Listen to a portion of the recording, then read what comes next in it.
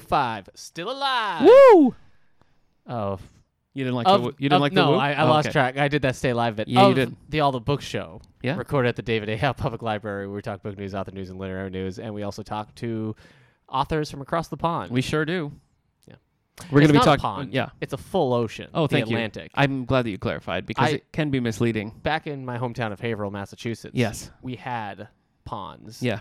And if somebody was just across that pond, That'd be easy. I would just be like, "How's it going?" And they You could throw a frisbee. Yeah, we could play frisbee. We could not throw a frisbee to Lauren James, the author No. that we're talking to today, because she is in the UK. So, Yes. But we did have a great interview with Lauren. She's the author of many books, including The Loneliest Girl in the Universe, which is our YA for Adults book club that we're focusing on this month. So we had a great chat with her, and we're going to get into that a little later. Question: Yes. Is frisbee an international sport, or is it just like bros in American colleges? Like I don't know. If we went across the pond to play frisbee, Wait, a literal pond or the ocean? the ocean, The pond, ocean. Okay, yes. Are they playing frisbee in UK? Well, that's a question we should have put to Lauren James, but we didn't. I just didn't have it. We planned didn't. yet. We talked about other things. I'll look so. it up right now. You keep introing stuff. I will. Yes, so we're going to talk about our bookmark right now. This is the part of the show where we tell you what we've been reading and tell you what we think of it.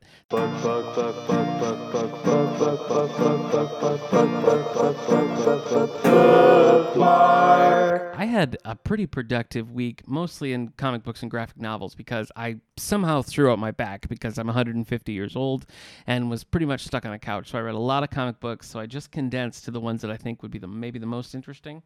And so I'm going to talk about that. Are you ready for me to talk about my bookmark, Eric? I guess it's in the Olympics. Ultimate Frisbee. Ultimate Frisbee is in the Olympics? It says it's recognized by the International Olympic Wow. Committee, eligible for 2024 Olympics. What a time to be alive. So there We're you living go. it. Yeah. We're living it right now. I read a lot of 90s Robin comics, including Robin 3000, which was crazy.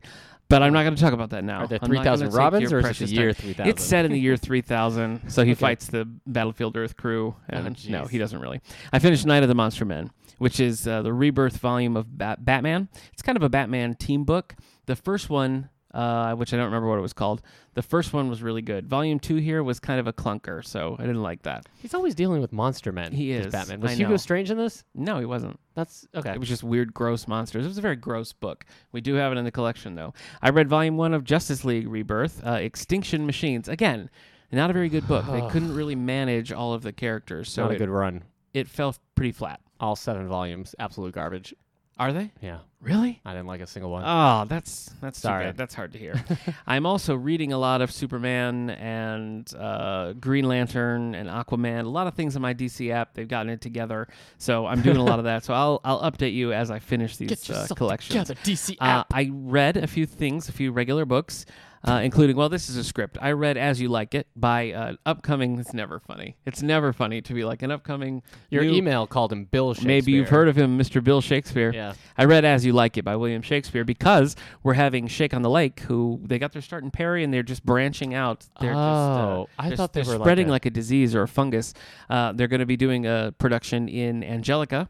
And they're also going to be doing a production right here on our front lawn, thanks to Catherine Ross and many other supporters around the community. The library is partnering with them to bring Shake on the Lake. So we're going to be presenting that August 5th, right out on the front lawn, and that is As You Like It.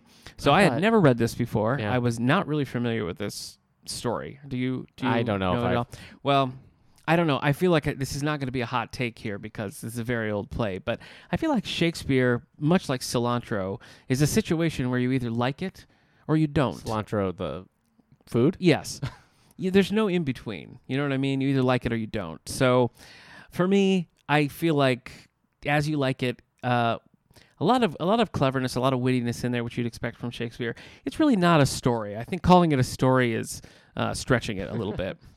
But I think, stylistically, if you like that, then this will be As You Like It. But for me, Shakespeare tastes Very like nice. soap. I also read Being John Lennon by Ray Connolly. I guess I thought As You Like It had been adapted into some kind of like teen comedy. I don't but think it has. Not. I No. can't find one. No. So there's a 2006 film Yeah. by Kenneth Branagh. Yeah. That's I don't all. think it's one of the... Yeah, There's no. not a ton of adaptations. Bryce Dallas Howard. She's not Really? British. Yeah. That's true. Being John Lennon by Ray Connolly. So there are lots of John Lennon biographies out Is there. this about an up-and-coming musical artist?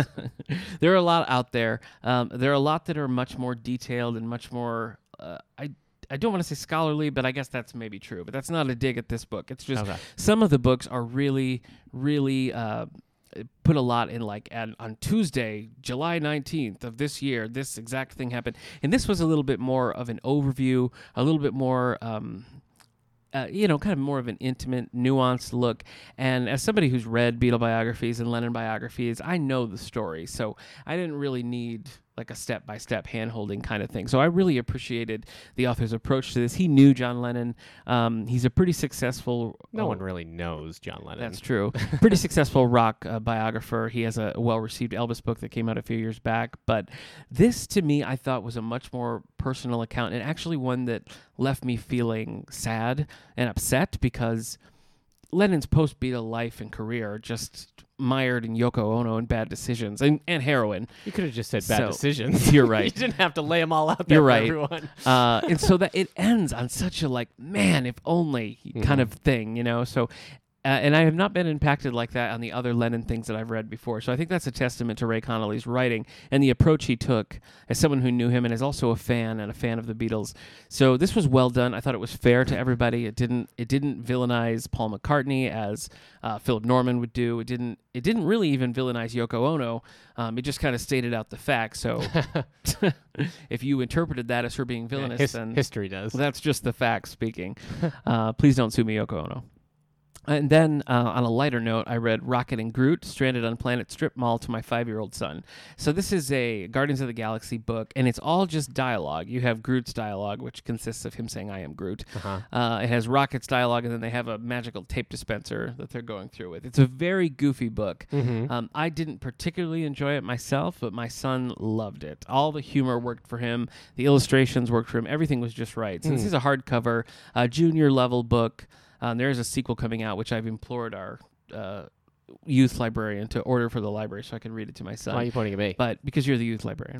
Head of Youth Services. Congratulations. Since when? It's on your name tag. Oh my gosh. I know. So that's it. That's it for me. I'm currently reading Paths of Disharmony. This is another of the Star Trek Typhon Pact Yeah, question books. about this cover. Oh, yeah. Who's this green lady with the spaghetti hair? Andorian. She's an Andorian. Okay. Yep. I haven't really gotten to that part yet. It looks I like just started somebody it. had a colander of pasta, Of pasta. and just spilled it on her well, head as a prank. what are you and gonna she's do? like, "This is my look now." So this, so that's me. I also have to read The House on Mango Street for our Around the World book club. I haven't started that one yet. I've got the audiobook, and I've got a couple of long drives, so I'm going to pound through it like that. How long is the Typhoon Pact? I feel like you've been. It's a lot of books. It's a long series. It Okay. is. It's a long series. I think I'm winding down on that now, but I've got to read The House on Mango Street. I've got a whole list. We've got, I don't know. We've got a lot of stuff. We've got a lot of stuff that we have to do. I also, and this is not book related, but I feel like I want to tell you and some of our listeners who might be interested, I beat Mega Man 2. That's a big deal. Classic. Is that Super NES by that point? No, that's NES. Okay. Yeah. I'm sorry I said Super NES. No, it's I don't okay. know why I did that. It's fine. So that's classic NES. Yeah. So when do we switch to the Super Nintendo? Mega Man 7? 7? Yeah. Wow. Okay. They put out 6 Mega Mans on the Nintendo Entertainment Wowzer. System. Okay. Mega Man X is born on the Super Nintendo. Pretty exciting. So yeah, Mega Man 2 is one of the most loved NES games of all It's time. a lot of fun. Yeah. And again, I never played Mega Man before. Yeah. I played these 2 games, so looking forward to the pack I got has the first 6. I don't know why. Yeah. 6. 6. Yeah. Yeah, that makes So, sense. That's me. That's what I've been up to. Mega Man also, 2 has one of the best soundtracks Did I ever. mention I threw out my back? Because that's been You did mention you throw it, very but unpleasant. you probably forgot because you're 150 years 100 old. 150 Yeah. years old. Yep. When I threw up my back All right. yesterday, we know, Nick. That's it for me. Oh. What have you been up to? I beat Mega Man 2. You did not. No, I didn't. Well, you I did, mean, right? A while ago, Like a long time ago. Early 90s. Didn't I maybe? share the T-shirt story? You did. Yeah. Yeah. Tough times. I saw a movie, What'd you see? Once Upon a Time in Hollywood. Did you put the pause in there because of the ellipses? Yeah, because of the ellipses. Okay. I don't know how you're supposed No, to I do that. appreciated Yeah. that. That was good. So, And? it was good. Okay. I think I was expecting it to be a little bit funnier on a more consistent basis, Okay. but it was funny. It was enjoyable. Okay. It was late, so I was a bit tired. All right. The ending is brutal, but for different reasons than maybe you might think. Okay. So I had my eyes closed during the violence at the Oh. end, Okay. and I would not open them even if you paid me. So, do you think I can make it through this movie? So, because I do want to see it, but I'm I don't know. very afraid. I don't think you'd like it. You don't think I would? No. All right. I think there's a point where you'd want to just stop, Yeah. have somebody else fast forward and Yeah. then summarize. Okay. And then hit play, and then Okay. you'd be fine. Okay. Um, Well, but yeah, I mean, the movie's funny. It's enjoyable. My wife really, really liked it. Leonardo DiCaprio is actually very funny in this. Okay. Because he's playing like a washed-up television actor. So he used to be like a star of these like old Western, black and white Westerns that were on TV. One called like Bounty Law. Mhm. Then he tried to have a movie career, and now he's kind of just people are just casting him as like the villains in new Western I shows see. as like the heavy. right. So he's trying to he's Break just free. doing it, right. Brad Pitt's just his like laid back driver who used to be a stuntman. Okay. So it's enjoyable. How was Luke Perry? That's what I really want It's to a very know. quick cameo. Quick? How Yeah, quick? very quick. Like 5 seconds quick? No, I Like mean, a scene. Yeah, He's got a scene. he's got a scene. Okay. I think I would have liked this movie more if it was just about Luke Perry. their lives what you mean. in Hollywood and had nothing to do with the Manson cult. Yeah, like- actually, I was kind of late to the table on realizing it was a Yeah. Manson movie. Yeah, it's not a Manson. It's much more about just DiCaprio and Brad Pitt doing Right. their Hollywood Right. lives, but the Manson stuff is in there, and I feel like it would have been. I would have enjoyed it more without the Manson stuff. Okay. So Well, maybe I'll see it someday. I Yeah. don't know. I read some graphic novels. I read We 3, which is about 3 animals wearing biomechanical suits, and they can also talk. And they're freed from the government facility that they're inside of, and they're being chased after, and they unleash some destruction. And then a giant mastiff is released with his own mech suit, and it's vicious, and it's a little sad at times. There's a rabbit, a cat, and a dog. Okay. And the dog sometimes is like, good dog, because they talk in very abbreviated sentences. So it's like, good dog, question mark. Right. It's like, yeah, buddy, you're a good dog. That's cute. No, Kind of sad. no, it's brutal. Oh, okay. There's so much gore. Oh, jeez. It's very, the gore is like done in these small boxes, but when you just look at them, you're like, oh my gosh. The cat is, I wouldn't want to deal with a cat in a mech suit. Okay. after Yeah. reading No. this. No. Thank you. I read We Stand on Guard by, I should have said We 3 was by Grant Morrison, in case you were wondering why it was so weird. But Now I get it. We Stand on Guard by Brian K. Vaughan. This is about, this is set in like 21. How are you? Can I just ask before you go Uh-huh. on? How are you getting all these? Like, where's this coming from? The library. No. I mean, like, how are you discovering them? Like, are you working through some list? Are you working through like an author? We Stand on Guard might be Vertigo. No, Okay. it's Image. Oh, I I see. think I was just looking at Brian K. Vaughan books that I hadn't read. We 3 is Grant Morrison, and it's a Vertigo title. Okay. So yeah. the Death of Vertigo is the one that's kind of That got me to get the Okay. We 3. We Stand on Guard is set in 2100. The United States has invaded Canada, and so we're following some Canadian freedom fighters as they stop America from stealing all their fresh water. Okay. It's brutal as well. And I read Descender by Jeff Lemire. This is I've read some of his stuff. a future world, a sci-fi world about robots coming from the future, destroying everything, and so people destroyed all their robots. But we're following the story of Tim 21, which is a little boy companion bot made for children to be like a big brother / protector, and so it has a bit of that AI Pinocchio element to it, where the robot is more innocent than all the terrible people around him. I see.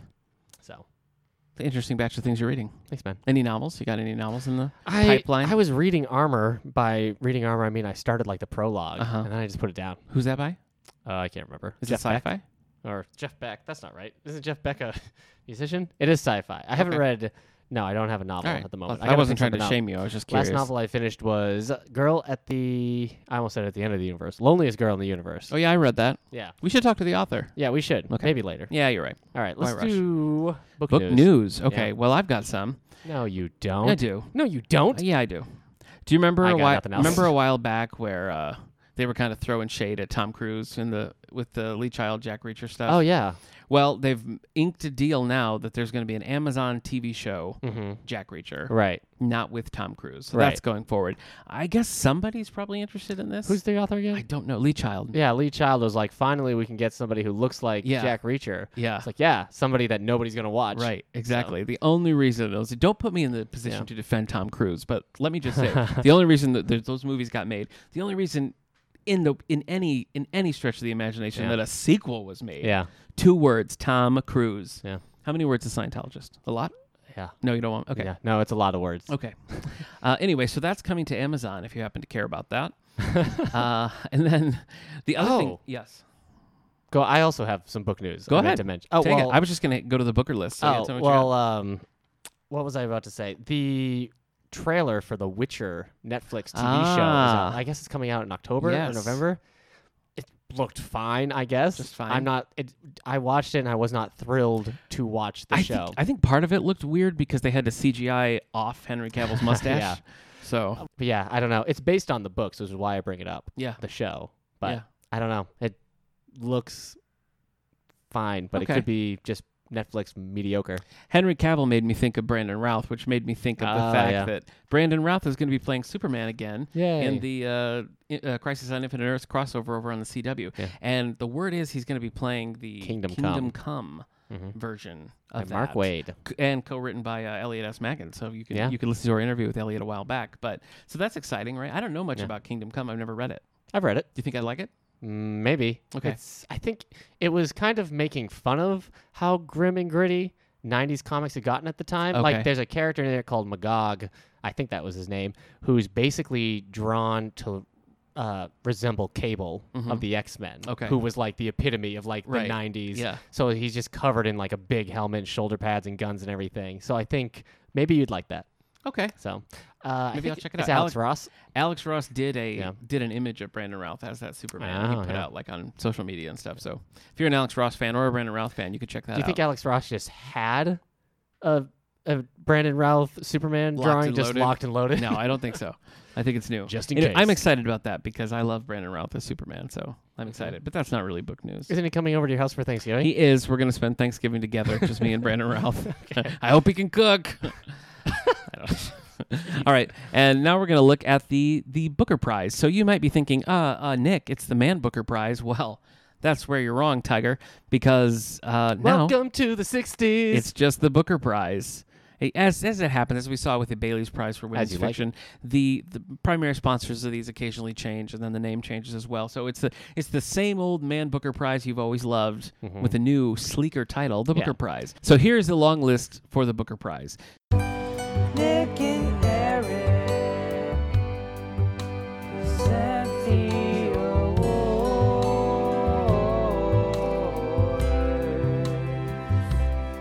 awards. So we'll follow this, and we'll tell you when it's gonna go down to the short list, and then finally we'll cover the winner as well.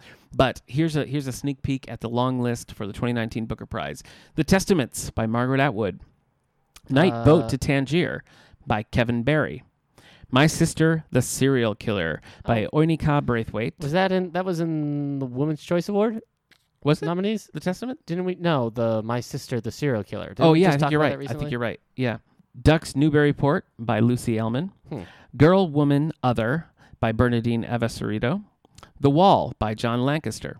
It's actually by Roger Waters. I see. It's that a David Pink Gilmour. Floyd? Yes, Okay. it is. All right. Hey, Yeah. The Man Who Saw Everything by Ooh. Deborah Levy. you don't want to be that guy. Lost Children Archive by Valeria Lucelli. An Orchestra of Minorities by Chigozie Obiama. Lanny by Max Porter. Quisha by Salman Rushdie. 10 Minutes, 38 Seconds in the Strange World by Elif Shafak. And Frankenstein, let's see. Frankenstein by Jeanette. Frankenstein by Jeanette Winterson. So that is the long list of the Booker Prize. And as I said, it'll go down to a short list down the road. And then, of course, we'll cover the winner as well. But that's where we're at right now, the old long list. 10 minutes, 38 seconds in this strange world is by Viking. And so it says Viking after it. Oh, yeah. And it made me wish that was part of the title. That it was a Viking. 10 minutes, 38 seconds in this strange world, Viking. Like comma Viking. Like Comma he's Viking. addressing a Viking. I like it. Yeah. I like it. All right. Uh, Have you read, no, you didn't read My Sister, the Serial Killer. I You didn't. wanted to. Yeah. Or my, I read the winner of the Women's Prize. okay. You heard it here first. Nick only reads winners. Yeah. Yep, as I'm reading like book 6 in a Star Trek trilogy that Did Margaret Atwood's new book like totally pass me by?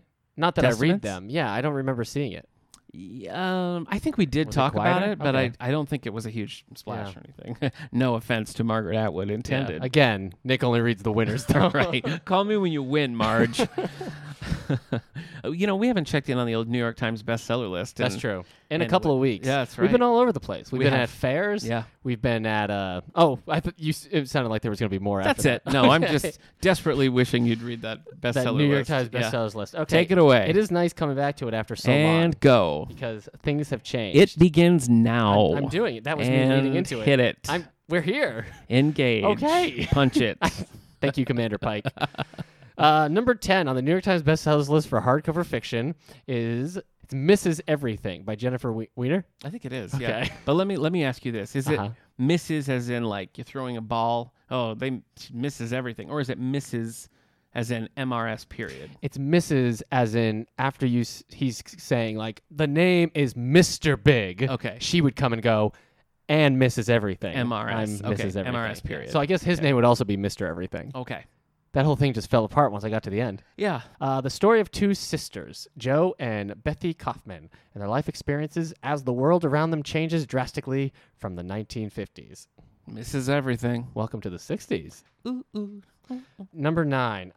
Evie Drake Starts Over by Linda Holmes. In a seaside town in Okay, Maine, we got that a much. former Major League pitcher and a grieving widow Grieving widow. assesses their past. Oh, That's they it. just have a sit down chat. Yeah, about their that's past. pitcher as in like a baseball pitcher. Oh, okay. And not a something not a you'd pour pitcher you water would out of. fill with Mountain Dew for your baseball team. Yeah. Like the guy throwing the Do you ball. do that? Do you have baseball when you're?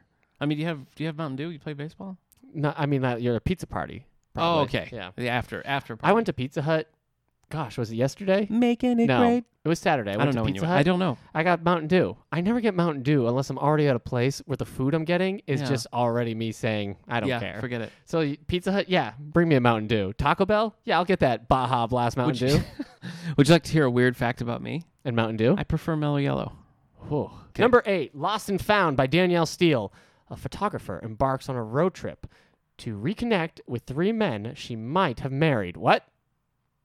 She might have married 3 men. A photographer embarks on a road trip, Road to trip. reconnect with 3 men she might have married. So this is a novelization of Mamma Mia. Number 7, The Chain by Adrian McKitney.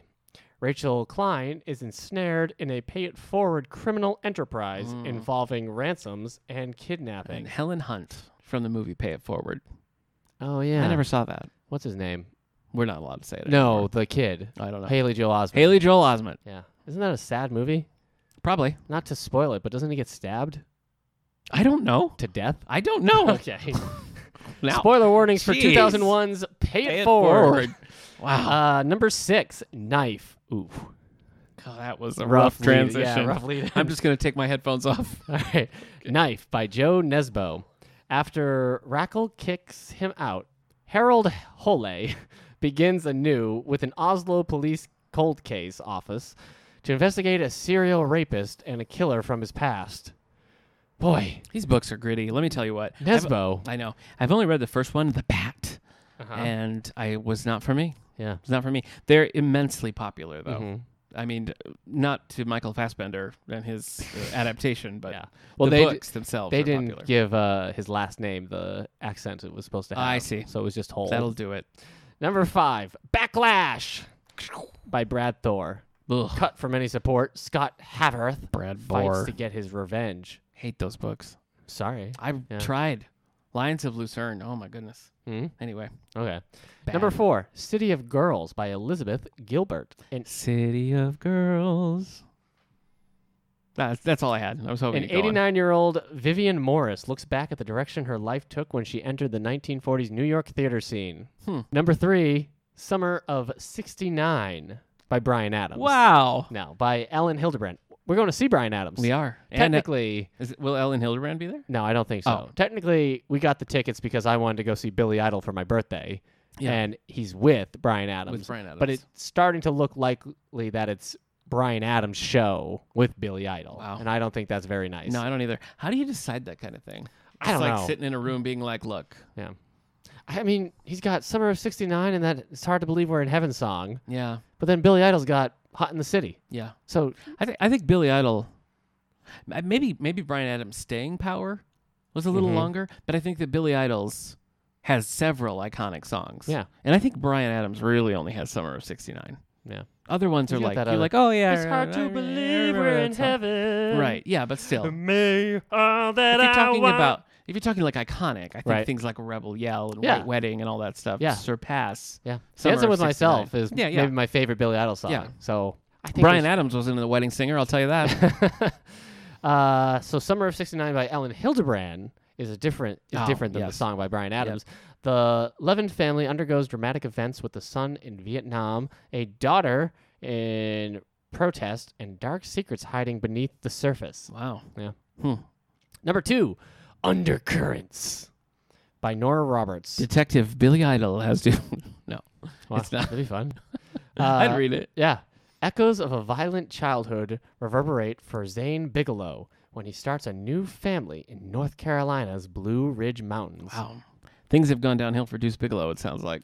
No, Zane Bigelow. Zane Bigelow. Yeah. Okay. This He's is not, not- he's not using the This nickname isn't anymore. Rob Schneider. Oh, this isn't Rob Schneider. No. This is Nora Roberts. Undercurrents. Okay. Yeah. You Okay. probably heard me say something else. I did. And I then did you heard indeed. Deuce Bigelow. Deuce Bigelow. Yeah. Male gigolo. 2. Yep, 2. Whatever the second one was 3. called. I thought this was the You third. thought this was the I third thought this one. was completing the Deuce Bigelow trilogy. Jeez. But- Where the Crawdads Sing is at number 1 by Delia Owens in a quiet town on the North Carolina coast in 1969. Oh Summer of '69 my gosh. by Brian Adams. A young Billy Idol. A young woman who survived alone in a marsh becomes a murder suspect. Look. Yes. I'm tired of hearing about this book. Oh. I don't need be to like I that. need to read this book. Oh. Because this synopsis makes no sense to me. Like, what does that mean? Means a at one woman point. who survived, like she lived in the marsh, Uh-huh. and people are like, that marsh woman is a murderer. Maybe a murder happens in That's the marsh. all I have. That's Maybe all I somebody have. finds a body in But a marsh. how do you live in a marsh? Is what I want to know. I think you're slowly sinking. I just don't get it. Was she stranded in a marsh and then rescued, and then people were like, "There's that marsh woman." I don't know. I don't know. I have to read it. That's Maybe what I'm she saying. comes from a long line of marsh dwellers. I guess so. And that's number 1, huh? Let's do our interview with Lauren James. Let's do it. Hey, play that creepy music. Oh, so creepy.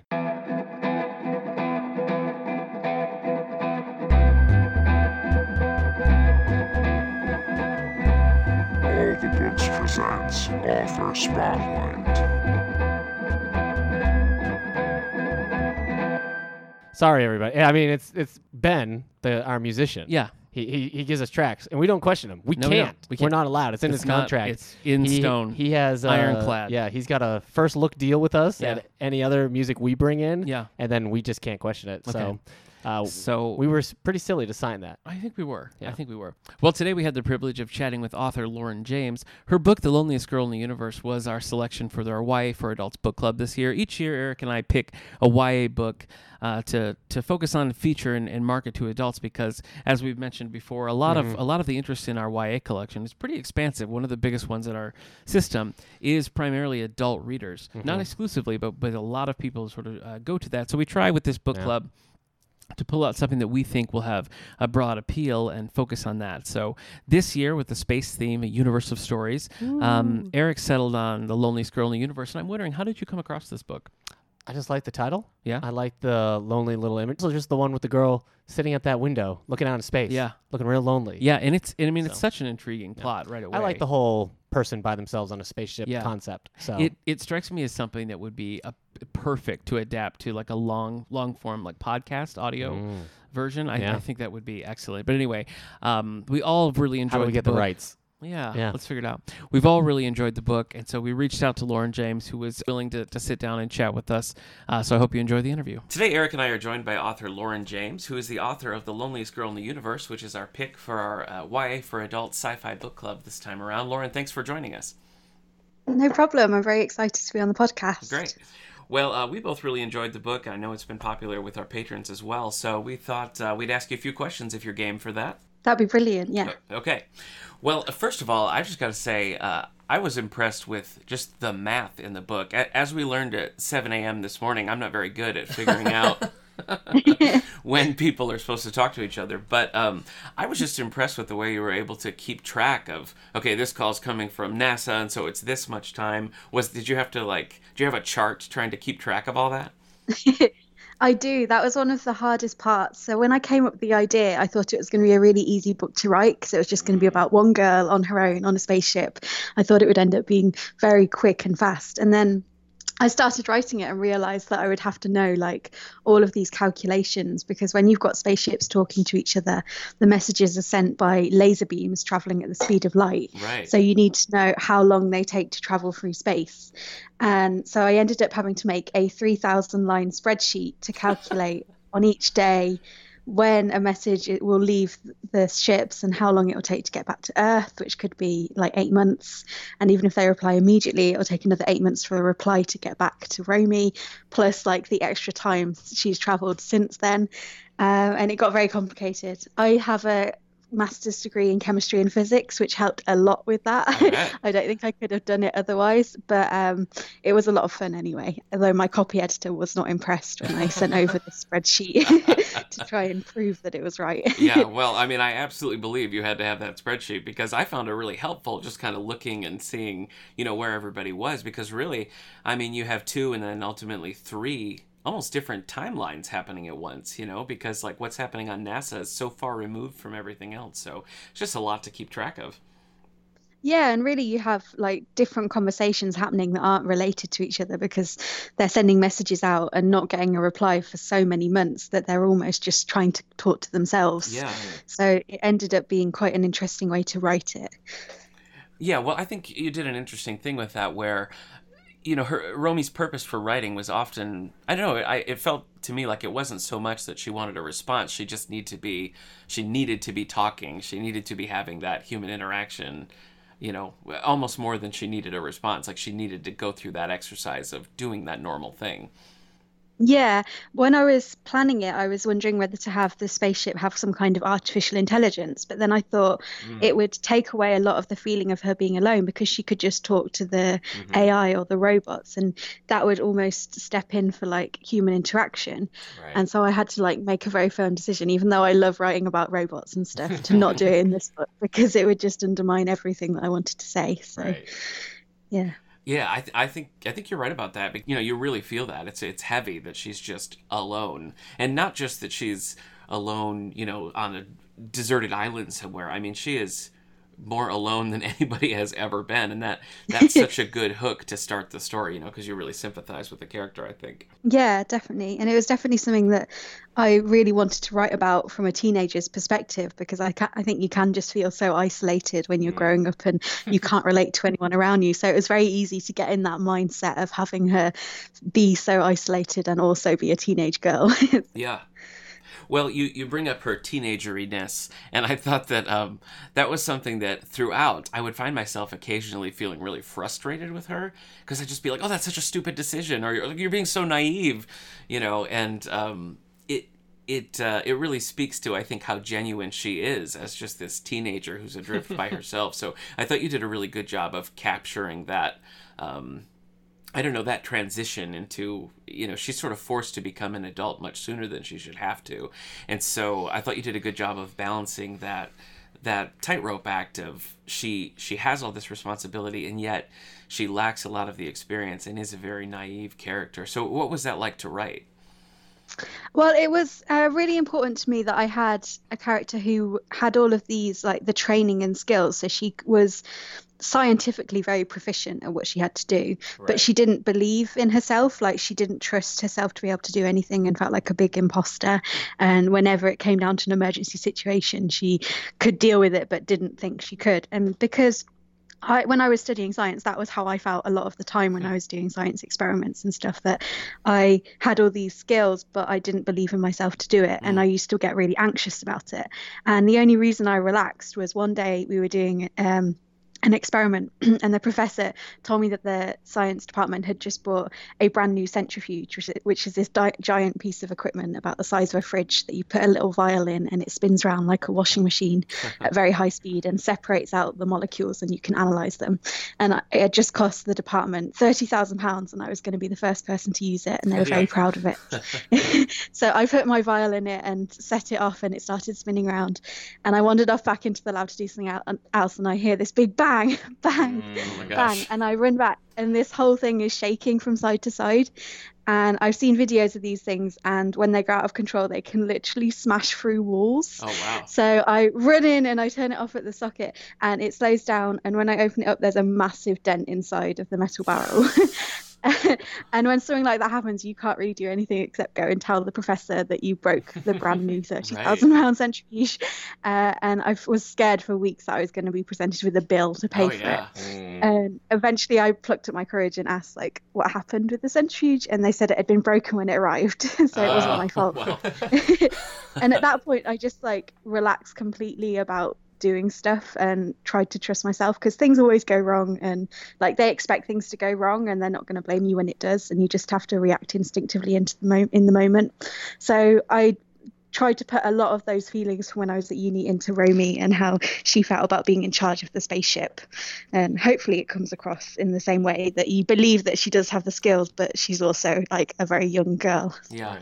Is there a particular challenge to writing a character who has as much anxiety as her, or suffers from panic attacks? Because that could be, depending on the level, that could be slightly crippling and cause her to maybe not act. So is there a challenge to take that and then get her to act?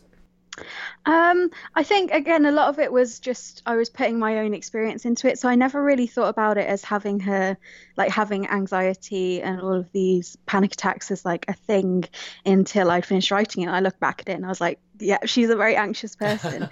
But I think it makes it more interesting, right? If a character doesn't want to do things that the plot clearly needs them to do, and they're like rebelling against it the whole time, that's just as interesting a question as an external conflict if it's all internal. So I just really leaned into that angle. Okay. Well, it's the difference, I think, between skills which you can learn and emotional maturity, which you just have to experience, and so for her you can only get it from talking to other humans, which just can't do. Exactly. So it creates an interesting conflict within the character that she absolutely on paper has the ability to do these things, and yet she still doesn't have that, the drive or the confidence to do them easily. So she's constantly sort of at war with herself and overcoming that. And she has all this training in the science side of stuff, but in like the social side of stuff, she just can't understand what other people are like saying at all. She can't read subtext or look at motives behind messages. She just has no experience at it. So yeah, that was a really interesting dynamic. Television, yeah. Yeah, right. Yeah. Unless it's like a cliche from a sitcom, she has no chance. Right. Well, let's talk about that, the fiction aspect of this, because Romy's fan fiction ultimately plays a pretty pivotal role in the book, and fan fiction as a medium is I think pretty important to a lot of teens, a lot of young writers. It's where they really are finding their voice and get interesting in writing, and can sort of be a form of therapy, which I think is a way in which Romy is using that as well. I mean, we even have popular works of fiction that started their lives as fan fiction. So I guess my question is, what exactly were you trying to tap into in making that, so pivotal in the story? And was that something that you had a background in? Were you a fan fiction writer? Yeah, definitely. So I grew up on the internet. I'm 26 now, so I was like perfect time to be like the first generation doing fandom stuff on the internet. And I think it is a really big way that teenagers explore who they are for the first time, particularly their sexuality, like what they're doing online is in a very private way. They're not threatened by anything. And I wanted to look at that from the angle of like, well, actually, the internet isn't anonymous as you think, and people can look at what you're doing, and you should be a bit more careful. But also, I just thought it would be a really interesting way to have her like processing her feelings, because she doesn't have anyone to talk to. She doesn't have like, she could keep a diary, but I didn't want her to look too closely at her own feelings. I wanted there to be a bit of something obscuring it. So I thought having her kind of write these self-insert fan fictions where she thinks she's writing about characters, but it's very clear to the reader that what she's writing about is just the situation she is in and the circumstances of things that are happening in her life that she's trying to process through the lens of the TV show. I thought it would be an interesting way to explore her growing emotional troubles as the story goes on. Not to spoil it, but she has a hard time with it. Well, absolutely, because it serves as a way for her to sort of externalize and get that distance to kind of work through things that, like you're saying, like she probably wouldn't be open enough, like with herself, to really like think about those things. So this I thought provided a good way for her to do that with a little bit of a safety net.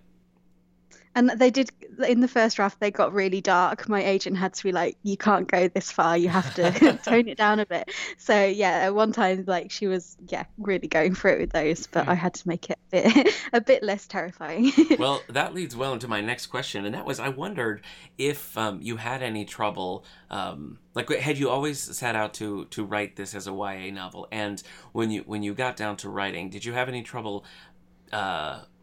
It felt like there's so much going on that the book could have been twice as long, and you would have had plenty of stuff to do. Was it challenging to get it in that form? That is interesting because when I started it, I thought it would be a short story. I didn't think Really? there'd be enough Okay. story to bring it to YA length. And then like YA novels can be as short as 50,000 words anyway. So I was like, I'm just going to give it a go and see if I can get it up there and into a novel length. But then when I was writing it, I did find actually like there's a lot of story here that I could just keep going and make it even longer. But I wanted to keep it very like shocking and hard hitting, and I am writing a sequel, so I will carry on her story. Okay. But I thought it was a good place to end it there. Yeah, it does reach a good conclusion. Well, and I think as for it being a YA book, I started writing it when I was 21, so I was really just writing it for myself. And I am still writing young adult fiction now, but I'm very interested in what young adult fiction is really, because it's such a wide category and you can get so many different genres within it that I don't really understand, even as an author of it, what it means. Because you can really deal with any content in YA if you handle it respectfully. I don't think there's any boundaries. So I don't know if I will be writing YA forever or what if it will even be called YA in a couple of years. I'm very interested to see as it evolves where it goes. Yeah, well, it seems like in our YA collection in our library, a lot of the biggest fans of it are adults, so it does have it's a genre that has a very broad appeal. Absolutely, yeah. And I think it does say a lot about like the internet raised generations that are coming up, that there is such a crossover in fiction, and audiences are clearly looking for things in adult fiction that aren't there. Yeah.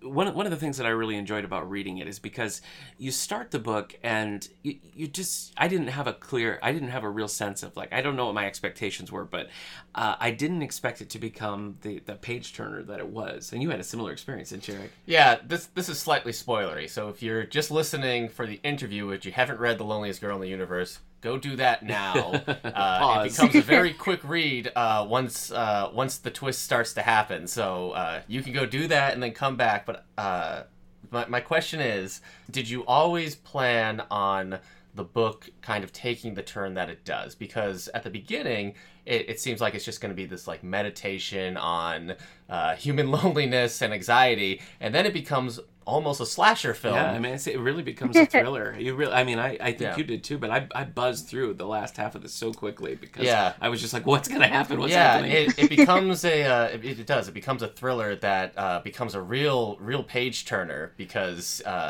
you as soon as you start not trusting the situation, you're just terrified of what's going to happen next, and then it becomes like this claustrophobic slasher film. So I was wondering, did you always have that intention, or maybe did you have the intention of the more horror leaning first, and then you're like, oh, I could put her on a spaceship by herself? What came first, or was it all as one at the beginning? So I remember having an original image in my mind of a girl being chased around a spaceship, and sometimes she'd be running and sometimes she'd be floating and trying to drag herself through like storage boxes, because I'd read about artificial gravity, how when you have gravity being created by a centrifuge, you're going to have different amounts of force in different places. So you would be floating and sometimes you'd be running. And I thought that would be a really cool location for a horror scene, and I'd never seen it. But originally I pitched it as so it was going to be about a second spaceship coming to meet hers, and the person on board was going to be a convicted murderer. So she knew from the start that he was like a very dangerous person, and he'd been sent because like he had the death penalty and he might as well live his life in space supervising this ship instead. So originally it was going to be from the start she was very conflicted as she was getting to know this person while also knowing what an awful person they were. And then as I was writing it, I realized that it would be just a lot more shocking if she didn't know, and started pushing that twist back and back and back until I found the right place for it. And it went through a lot of my edits weren't necessarily rewriting stuff, they were just moving things around because it's in such short diary entries that you really can put them in an infinite number of orders of when things happen. And so a lot of the time was just trying to find out the right way to make it fit where you were kept reading, but also you were surprised at the maximum moment. Yeah. So yeah, it was a bit of a challenge. Well, it's layered in there. I think from the beginning, and even before some of the big developments come, there is just a general air of an eeriness, a spookiness to it. Due in part to her isolation, and it's just this big ship, and she keeps sort of giving you little hints, mentioning the astronauts, mentioning situations with her parents and things. And I liked as a reader the way you sort of layered those in, because I never felt impatient, like just tell me already, but I was always curious, like as that unfolded, what it could be. So I thought the layering of that worked really well. Oh, that's good to hear, because when I was writing it, I was very worried that I was teasing things and not actually giving the reader information. And it was hard to find the line of frustrating them and intriguing them. So I'm glad it worked. How do you balance trying to convince the reader that Jay is trustworthy while also hinting that he's not? Because my wife, she was like, at the beginning, she's like, I don't really trust this Jay. He seems too convenient. But for me, I was like, oh, I think this book is going for like a romantic comedy kind of vibe. And then I was kind of starting, like, Jay, no. So how do you balance that, the hinting versus also trying to convince the author, the reader, that you're going a different direction?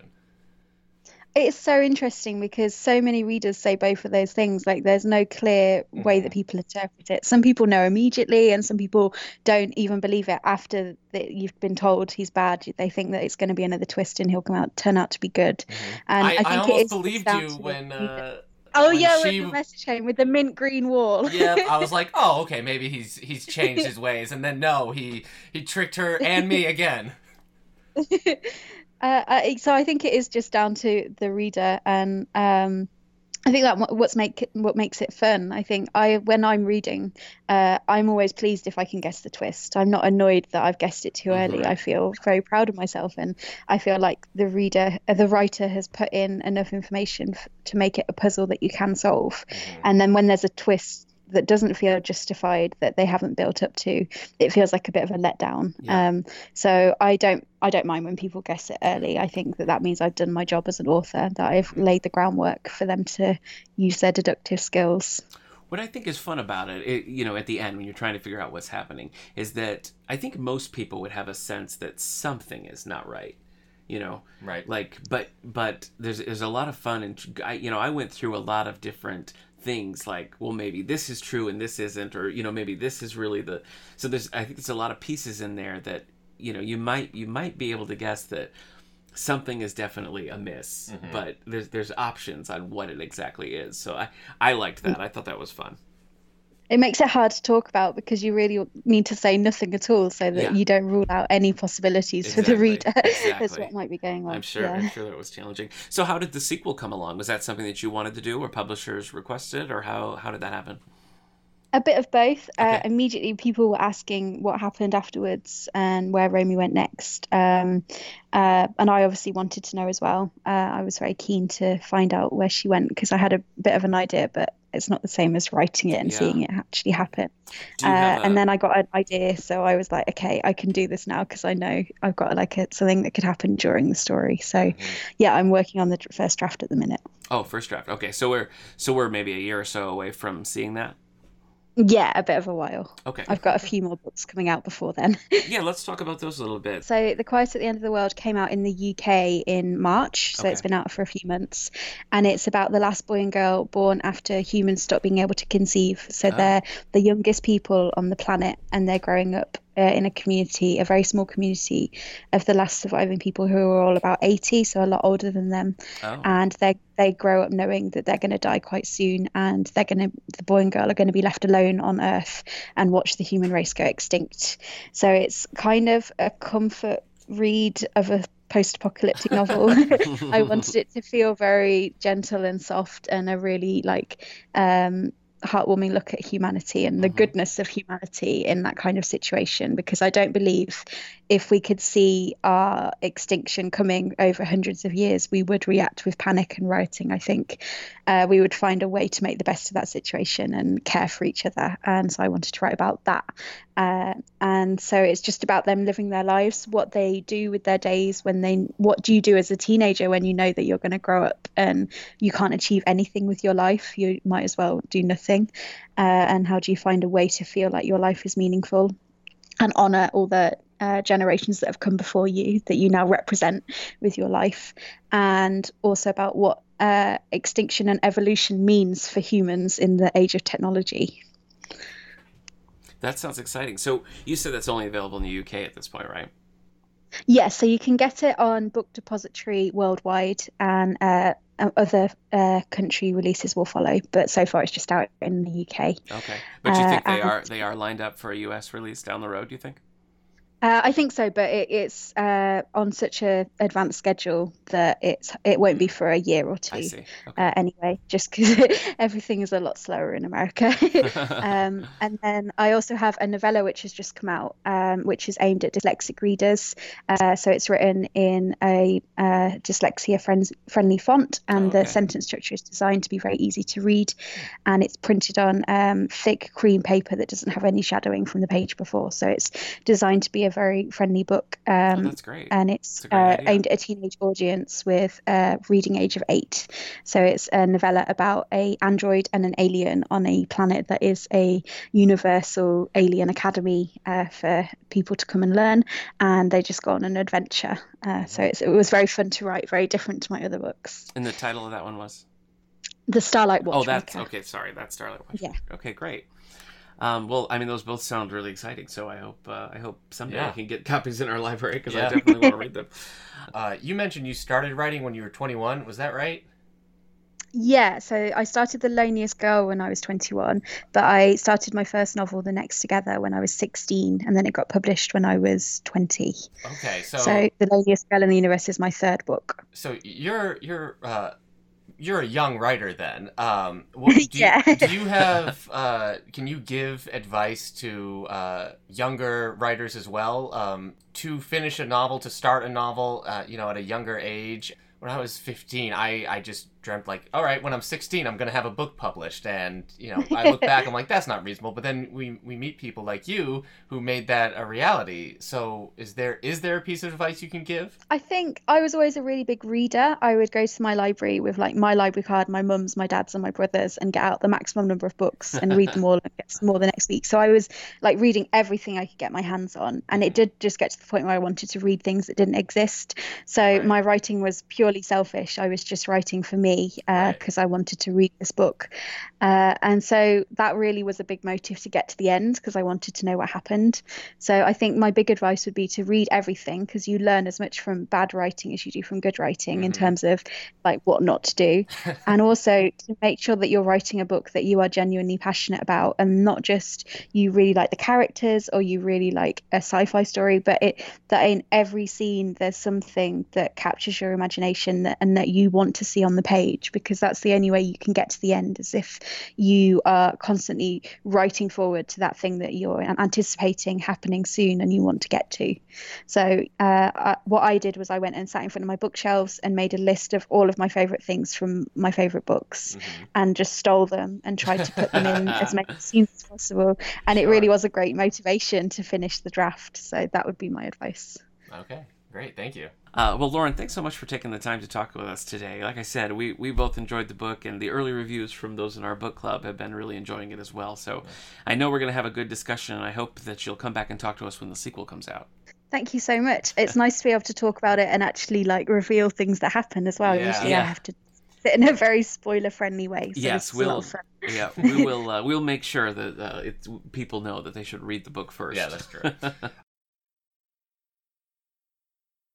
Is there a good place for people to find you online? So I'm on Twitter at Lauren_E_James, and I'm on Instagram at Lauren Eliz James, ELIZ James. Okay, great. Well, thanks again. Thank you so much. This is a you. lot of fun. And we're back. She was great to chat with, so we really appreciate being able to pick her brain and talk about that. Looking forward to her upcoming books. We hope it's not too slow for them to come to the U.S. so we can have it here in Yeah. our collection. Yeah, that's frustrating. Lauren mentioned where you can find her online, but I also wanted to mention her new podcast, Dog-Eared Pages, which you can find on SoundCloud or any of the places that you get your podcasts. You can find that. It's a podcast she does with another author, Lucy Powery, so hope you check that out and enjoy that. If you haven't read the book, you shouldn't have listened to that interview, but you still should read the book because it was a lot of fun and we really enjoyed reading it and talking to the author. It was a hit with the book club as well. So I think that's going to do it, except for some library news. You got anything Yeah. that you want to Well, mention? at the time of recording, this is our last week of the summer reading program. Yes, it is. So we're almost done, but we're showing. What day is it? So we're showing on the 2nd, August 2nd. We're showing 5 Feet Apart. The one about those teenagers with who can't Jughead. get close. Yeah. But we also have 2 weeks of our summer reading program left. It's almost prize time. That's it's almost true. time to It's start almost drawing time to hand out names. the Yeah, so prizes, pay yeah. attention to I that. think the most popular prize right now is the one where we're giving away. It's like three young adult books. We're giving it. You get Dear Evan Hansen, the novelization. Okay. 5 Feet Apart, the book, and I think it's The Sun Is Also a Star, the book. Okay. Which recently had movies. On the other side of things, we have the Lunch on the Terrace every Tuesday, which has been hugely popular so far. We've been very fortunate with weather, so we hope that holds. Yeah. Farmers Market is here every Saturday. We've got Music on the Lawn every Thursday. We have our book clubs, which are currently reading House on Mango Street. We're doing a 3-part book club focusing on authors from Mexico. We're going to be meeting over at the Creative Arts Center. And then we have Shake on the Lake coming to present the... Which is not a dance group. It's not. Which is no. what I thought like it was. Shakespeare. Yes, Shakespeare I get it now. on the Lake Spear. Yeah. They're going to be here. Lakespeare. That's right. They're going to be set up Monday. The show's going to start at 6:30. You can come bring your lawn chair or whatever you want. Anytime before that, the lawn is always open. If it's rainy, we're just going to move down to the auditorium, but we're hoping that there's not going to be rain. This is a great abridged, a little bit of a modernized version of the show. So even if you're not a huge Shakespeare fan, something here to enjoy. Did you almost say Spade Shear? Like I think I did. David like Spade David doing a Spade. Shakespeare production? I would do that in a minute, but if you're not a huge Shakespeare fan, I still think you'll find something to enjoy here. The performances are always good, and I've heard pretty much universal praise about the Shake on the Lake performances in the past. I've never heard from somebody who was like, "Yeah, I went. It was terrible." You know who that I've was? Never heard that. That was David Spade because of this competing Okay. Shakespeare production. You know what? My Uh-huh. brother, Steven, who's joined us on many episodes in the past, Yeah. actually saw the Perry performance of this and was very impressed with it. Oh, So well, there you there go. That's one positive review so far. Hope you'll join us for Shake on the Lake. Hope you'll join us for the book club. my past self once saw Just Shoot Me for a whole bunch of seasons with Oh, David yeah. Spade. Isn't it just you current? It's not like a past life situation. No. You just watch the show. Yeah. Once Just when I Shoot was Me, younger. When you were younger. Yeah. Okay. Anyway, hope you'll join us for any and all the events going on here. Look up Lauren James online. Read this book. Read her other books. Listen to her podcast. Keep looking to the stars. That's right. Thanks again to Lauren James, and we'll see you next week.